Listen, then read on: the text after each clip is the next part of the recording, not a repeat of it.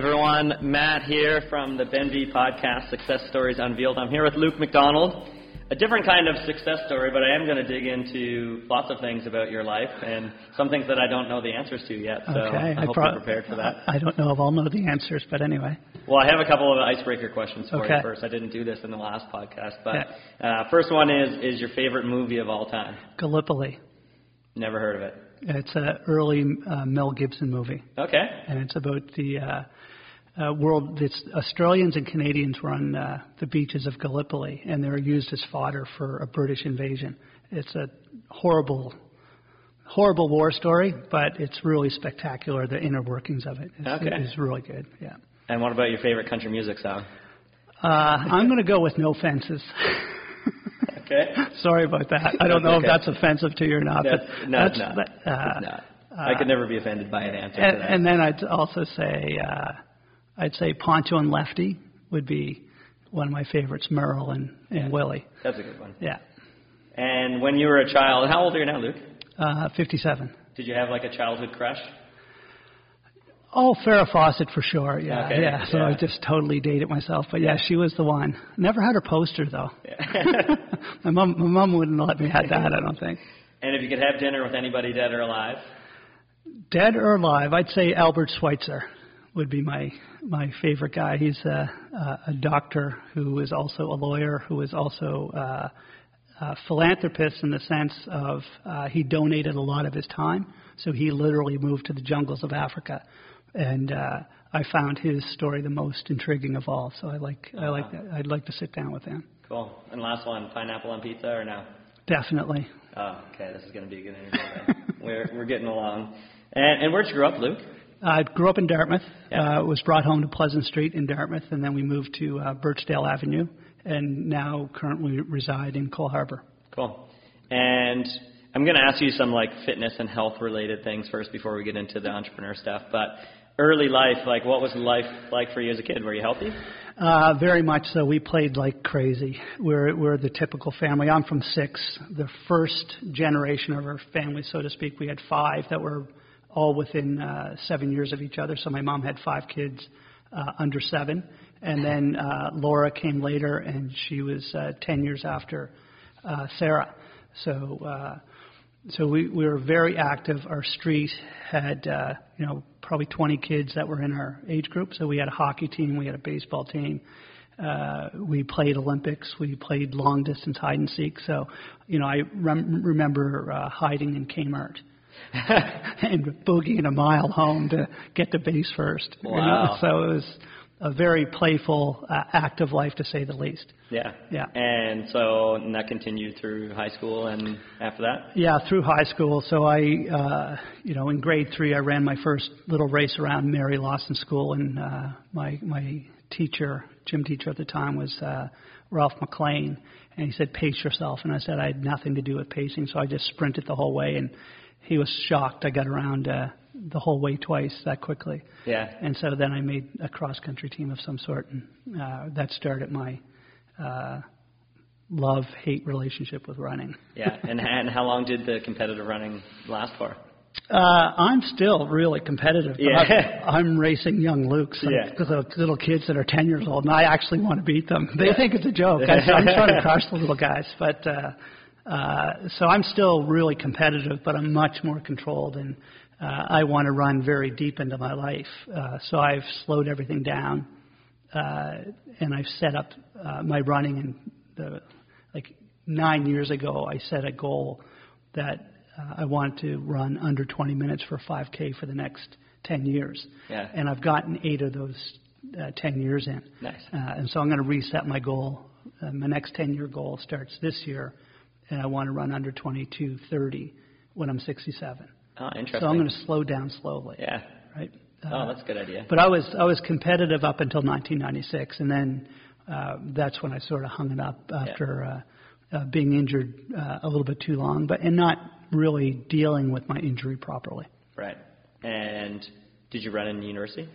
I ran a little bit in university, and then I took a year off to go to Australia to run competitively in Canberra. My dad had got transferred there as a teacher. He went on a teacher's exchange.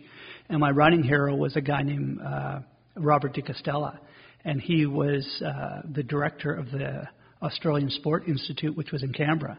And I said, I think I can wiggle my way into the Australian Sport Institute somehow, or at minimum meet my hero. And because I knew how the running culture and how running worked in Australia. And I said, if I get down there, I'll be able to meet all these guys and I'll be able to run with them. And that happened. Cool. So it was really cool. The drag with Australia was I got mono when I was down there, and I lost way too much weight. I couldn't get acclimatized, which I thought was the problem. And I remember the doctor saying, like, he said, "Hey, mate, you got glandular fever." And I asked him, "How long do I have?" And he said, "Well, in Canada, that's mono. You just won't run." So I ran one race. I ran 34 something. I won a 2.4 of Tooheys 2.2, and that was the last running I did in Australia. I just got a job at a bike shop, and in '85, that was all of 1985. In '86, I came back to university. Cool. And then I officially flunked out in '87. I couldn't do accounting, still can't. Yeah. I told the dean, I'm just going to hire an accountant. What do I need an accountant for? Yeah. So I would like to blend some of the kind of career stuff in with the fitness stuff. Sure. Tell me, like, so after university, what's been the career path since then? Well, I basically knew that I wanted to own aerobics first. And so I went back to my original job. When, basically the day I turned 16, I started to work for a gentleman named Dean Hartman, who owned A1 Athletic Wear. So I went to work as a part-timer there, and I was literally the youngest shoe buyer in Canada, probably because I used to go over to the store that I currently own and write down the 4 or 5 best-selling shoes, and I'd bring them to Dean and say, "Hey, we have to have this stuff," so he'd buy it. And so we were always fighting with the big guys in terms of, we wanted to take on aerobics first as a little running shop, and so that's how, I got it in. Got into, being a running retailer, so to speak. And so then the career path sort of went from there. Sports Experts got bigger. They went to 5 stores. And then they got involved with Sports Experts National, and then it eventually became Sport Check. When it became Sport Check, I lost the ability to buy for the store. And so we could only get whatever product they sent in. And then I lost my mojo because of that. I said, because it's the purchasing and the motivating the staff. I did it by selecting products that they would like and they would like to sell. And when that was gone, I left. And I was lucky enough to be good friends with another, really the first employee of Aerobics First, Freeman Churchill. He became sort of the top foot guy in the city in terms of athletes and stuff like that. He was a podorthist at Orthotics East. And he basically always said, "Luke, if you ever need a job." So one Wednesday I said, "Hey, Freeman, I need a job." And he said, "When do you need to start?" I said, "Monday." And he said, "Sure." And so I worked with Freeman for 3 years. Then another job came up with Halifax Regional Municipality, and I got to work there for 5 years, which was really good and really bad because I went in at 158 pounds, and I came out at 213. Wow. Right? So I went in as an injured runner, and then I sat in what I call an officle, which is a cubicle office. And I called it an officle because it was awful. And so I didn't run. I was very sedentary. I thought there was going to be a 4-letter word in there. No, I'm not going to do that to you. No editing required here. But anyway, so I worked there with the city, and what happened there was I got paid more than I'd ever been paid, had a bit of a pension that was saving up, and that's how I eventually had the opportunity to buy into Aerobics First. Right. So they were sort of looking for an outside person and the community builder, so to speak, to reestablish where they had been in the past and needed to get to in the future because they had lost a couple key players that just moved on, and they knew Margaret Armour, who sort of sought me out. She's the one that sort of said, "Hey, you should come and do this," not necessarily knowing it was my life's goal to get there. I'd been drawing pictures of how I was going to buy Aerobics First since I was 18. Yeah. Literally. And how old were you when you bought it? That's 16 years ago, so it would have been 46, 47, or I think they may 40, have whatever it is. I don't know. Early like 40s. I said, can't do the accounting. Yeah. Math is not my forte.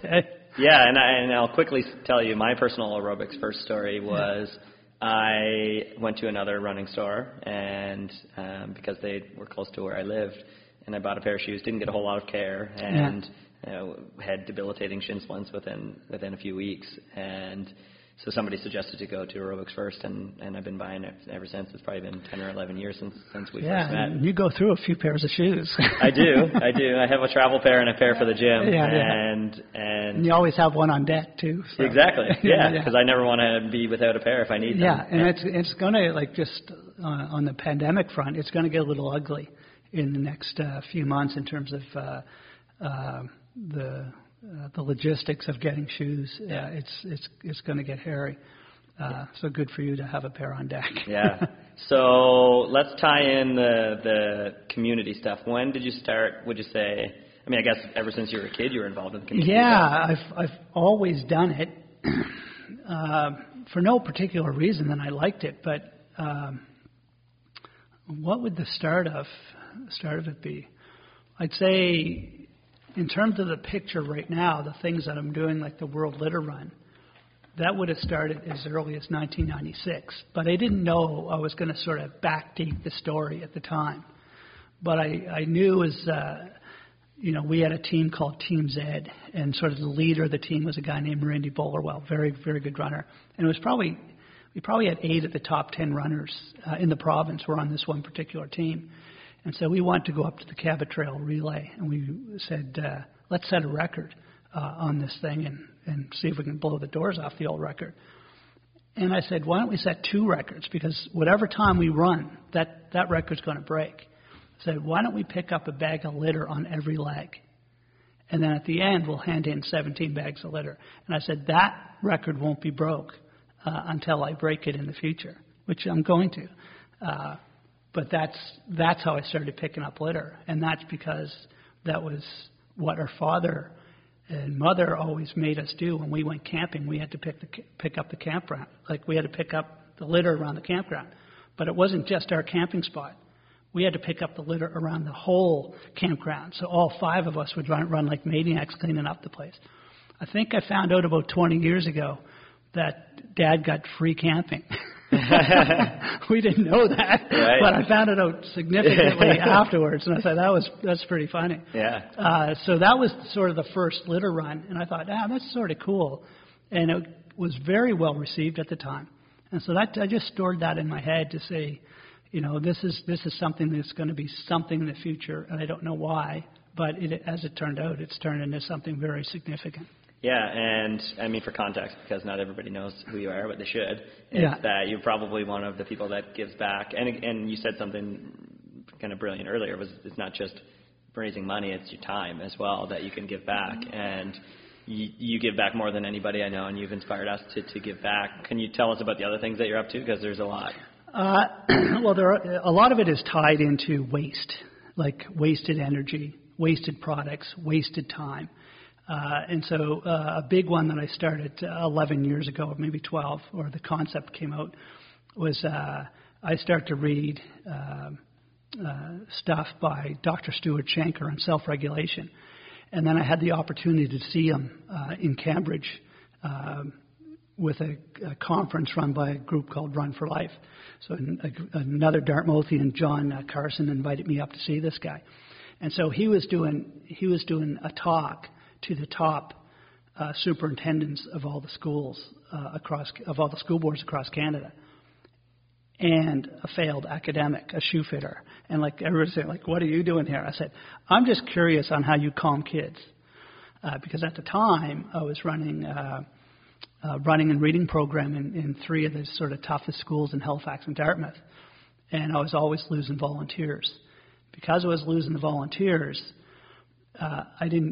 it took me 3 years to figure out that they'd only stay 1 year. And so what I did is I had a little meeting with all the volunteers that quit. And I said, why did you quit? They said, well, the first 15 minutes of that session was so boisterous and so crazy that I never enjoyed the next 2 hours.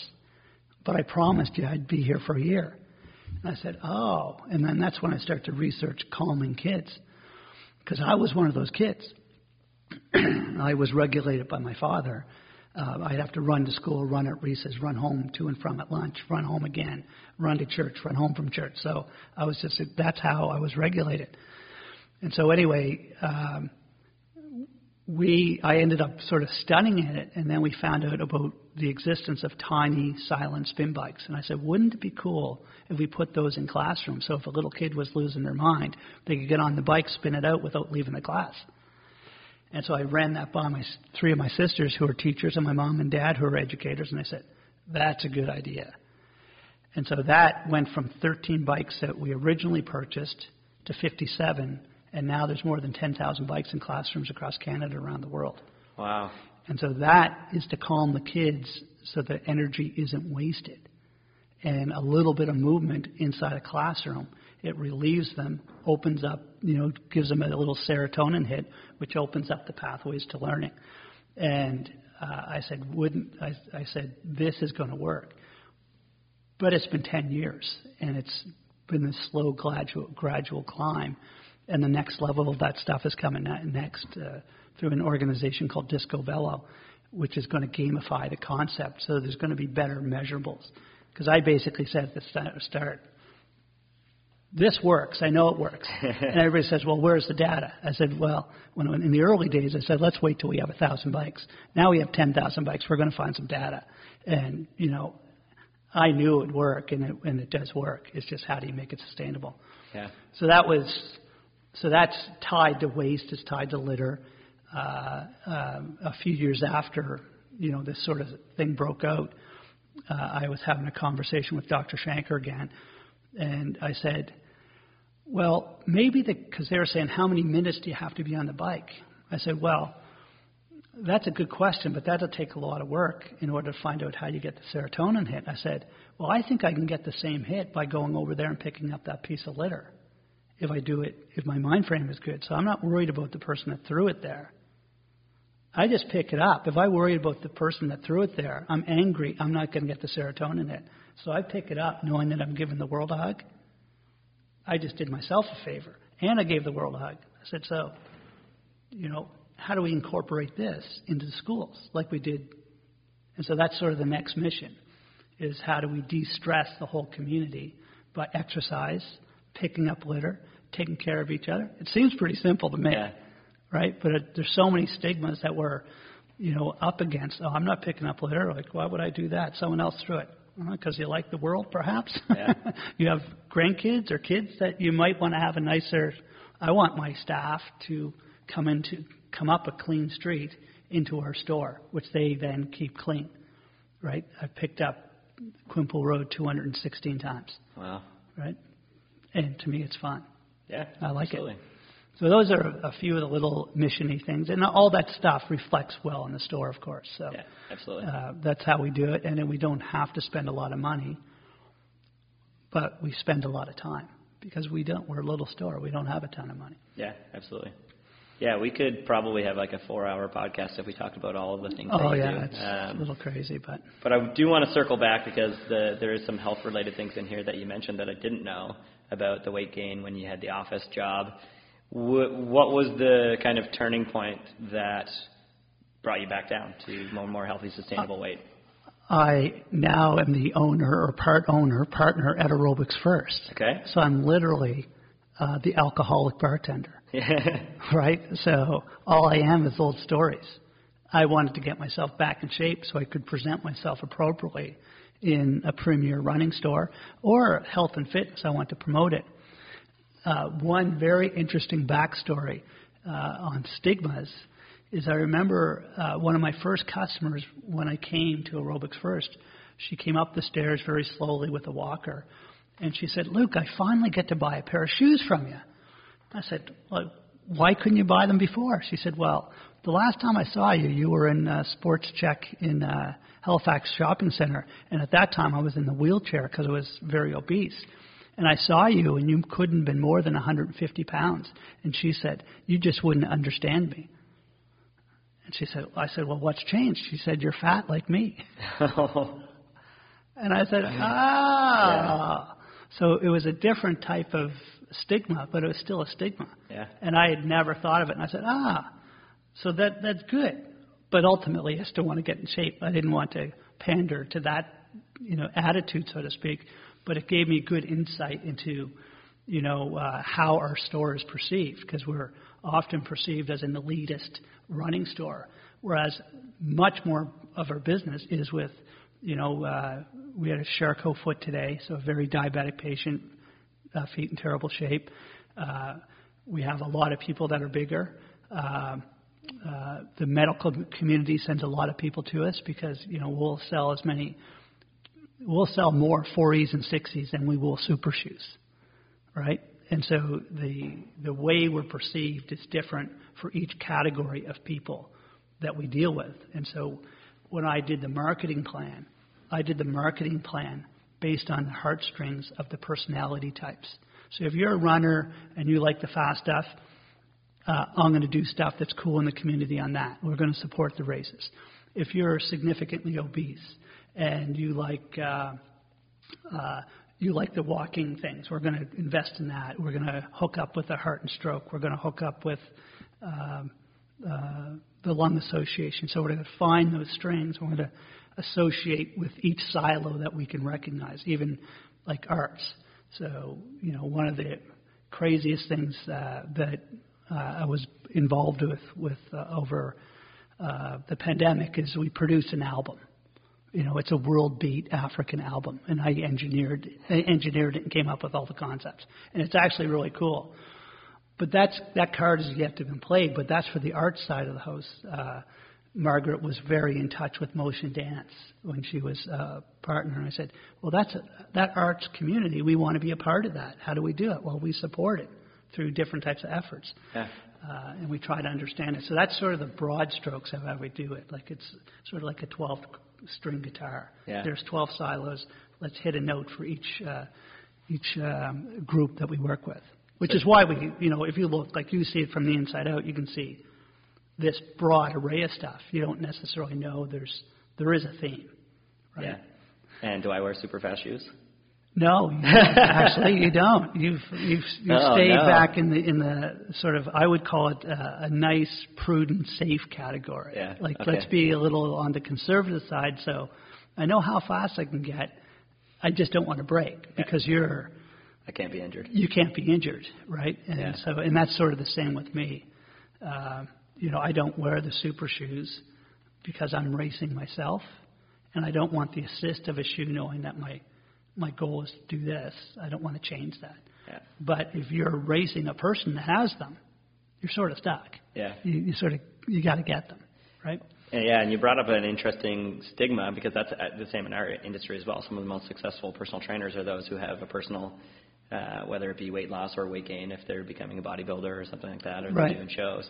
And often people, they don't want to go to a gym because they think that the trainer can't relate to them. And there's ways, as a trainer, the best way to overcome that is with experience and, by being a good person. But there's a lot to it on our industry. But also it made me chuckle because, Roger King, I presume. Supplement King. And I laugh with him all the time. And I used to be scared to go to the supplement store because the people working at the store were these huge jack guys and they were intimidating. And all you went there for was the protein. But now that they have protein bars and all of this stuff, I mean, their demographic has changed, and they need to make sure that they hire the right people that aren't intimidating for us to walk into the store. And especially now it's important to market towards that because during the pandemic, a lot of people make great decisions by getting off the couch.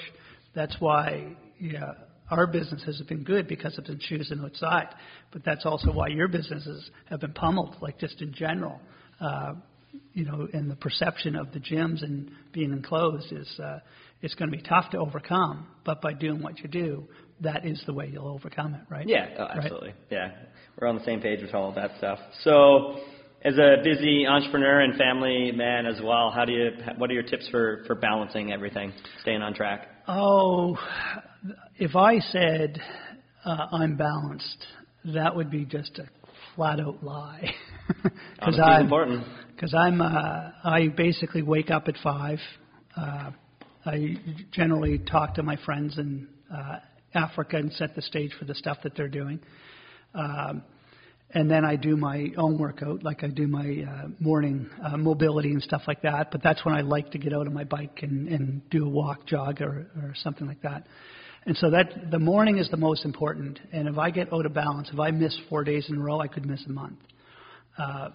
But over the summer, I definitely had to dial it back because there was so much turmoil in terms of my father's health and all kinds of other stuff that was going on. I said, I'm going to slow everything down to walks, picking up litter, the real basics. The tough part was coming home at night and eating too much, just to stay up, to think that I had a life and could hang out with my wife, but I would feed my fatigue in order to stay up.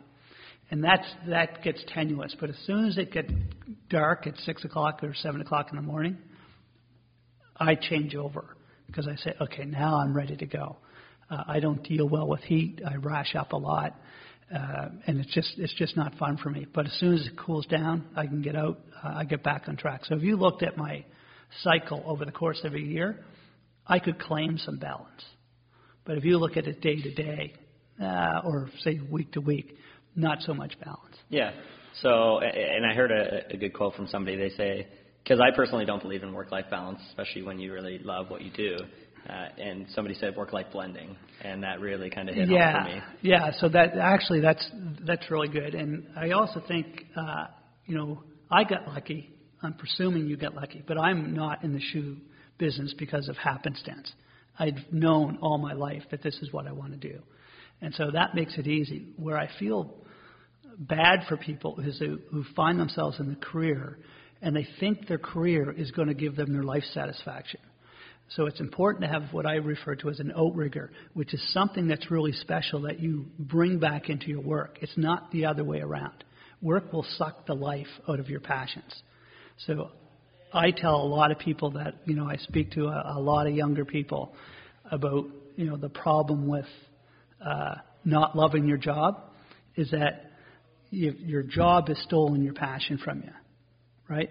And sometimes you have to say, okay, I don't love the job, but it pays for my passion. And so you pull it out of your work and you put it in your fun stuff, and then that stuff pays your job back. So too many people are looking for their life satisfaction out of their job, which is a drag. We're lucky. Yeah. It's a blended satisfaction. So I really like that term for sure. Yeah, and that's great advice too, because a lot of people, especially in the social media age, they think that they need to quit their job in order to follow their passion, but it's not necessarily you need your job to pay your bills. Yeah. So you have to figure out your advice and what works on how to use that to fuel your other passions, right? So. Yeah, and the amount of people that, their goal is to have, 1 million followers that I've talked to, it's like, oh my God, are you serious? Like, that's what you want? And what are you actually going to be doing for people? It's insane. And the stuff that's coming out now about Facebook and Instagram and the stigmatizing of that, it's probably 50 times what it was 10 years ago. So it's scary times. Yeah, and I had a very similar upbringing to you a little bit later on, but we had a neighborhood where we could always have a baseball game or a soccer game or a hockey game, and it was easy to find enough people. We had some flat streets, so it was the long distance hide and seek. I can relate to that. Yeah, not staying too long until Mom was upset that we didn't make it home. Anything else that you think would be important for people that are on a lot of our clients are struggling to get started, struggling to stay motivated after they get going, struggling with 4 days turned into a month, or things like that? I think it's really important to write it down, and not in digital format.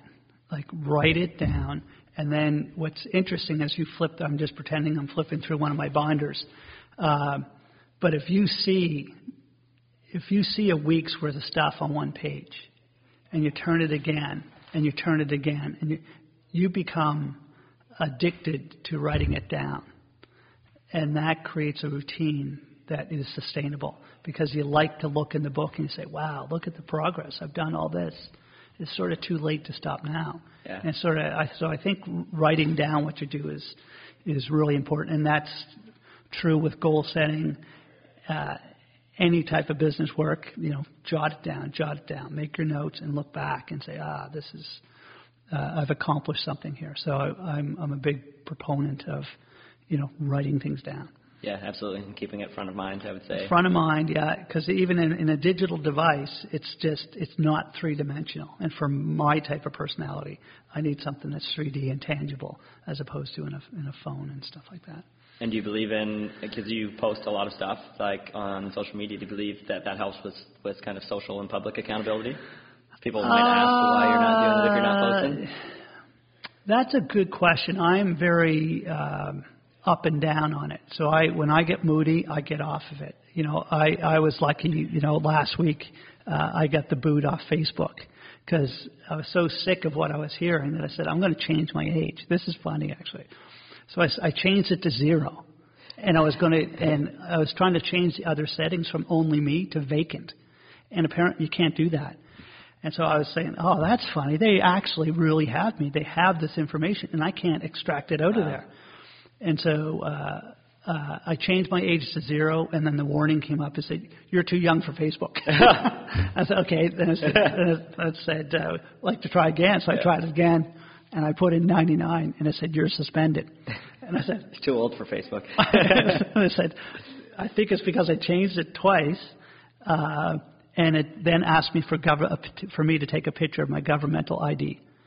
And I said, I'm not giving that to Mr. Mark. Yeah. There's not a chance, especially after the crap I just heard. Yeah. But yeah, the social media, I would use it for myself to psych myself up because I do also believe in a public statement. He started again or whatever. But I can also see the terrible trap it is because you're talking about a waste of time, right? I use it to promote what I do. Hopefully it's not too self-aggrandizing, but I use it to promote what we do because I think we're doing good stuff. And Dean, my partner, has given me a long leash to work from in terms of, making a good presentation of Aerobics First story. But I also am quite blended in that regard, like how do you separate Luke from the store and vice versa. Yeah. Right? So it is inspiring too, because when people see that, and this is what it was for me, is if Luke can do that, why can't I? That's right, because I'm a pretty simple person. Yeah. Me too. So I think all the stuff I do, that's one of the things I love about it. It's really easily duplicatable. How hard is it to pick up litter? How hard is it to take some time for a young entrepreneur and give them an hour worth of your best information and an hour worth of your failures? That's time well spent, right? And I'll never say no to anybody that requests a moment's time. Yeah. Right. Awesome. Anything you want to add? No. Well, I just kudos to you because I think it's very reciprocal. I see what you're doing in the industry, and you just have a propensity of being able to do some really big things. I do little things. I do a lot of little things. But you keep hitting these friggin' home runs, and I say, I get a little bit jealous. But you keep swinging for the fences. That's all I can say. Well, the interesting thing is that you don't see people as often as we do, and you develop great relationships, which is great. But we see people sometimes more than they see their own family. So we have these deep connections with people, and they just seem to get on board with everything that we do, and it's great. But, but that's also the inherent beauty of the gym. Like you have a real family community thing. We have. People that come in and out. It's not like the old days of the original Aerobics First, where people used to hang out there for hours. It's sort of an in and out. It's very cordial, but it's a couple hours a year. Here it could be a couple hours a day. 5 days a week. So that's a great opportunity. But I think a lot of people don't necessarily understand that if they haven't tried it yet. Right? So. Yeah. Great. Well, I appreciate your time, Luke. Yeah, thanks for coming. And anybody listening, check out Aerobics First on Quinpool Road and give them a follow on social media, see all the stuff that they get up to. Thanks for having me. Awesome. Great.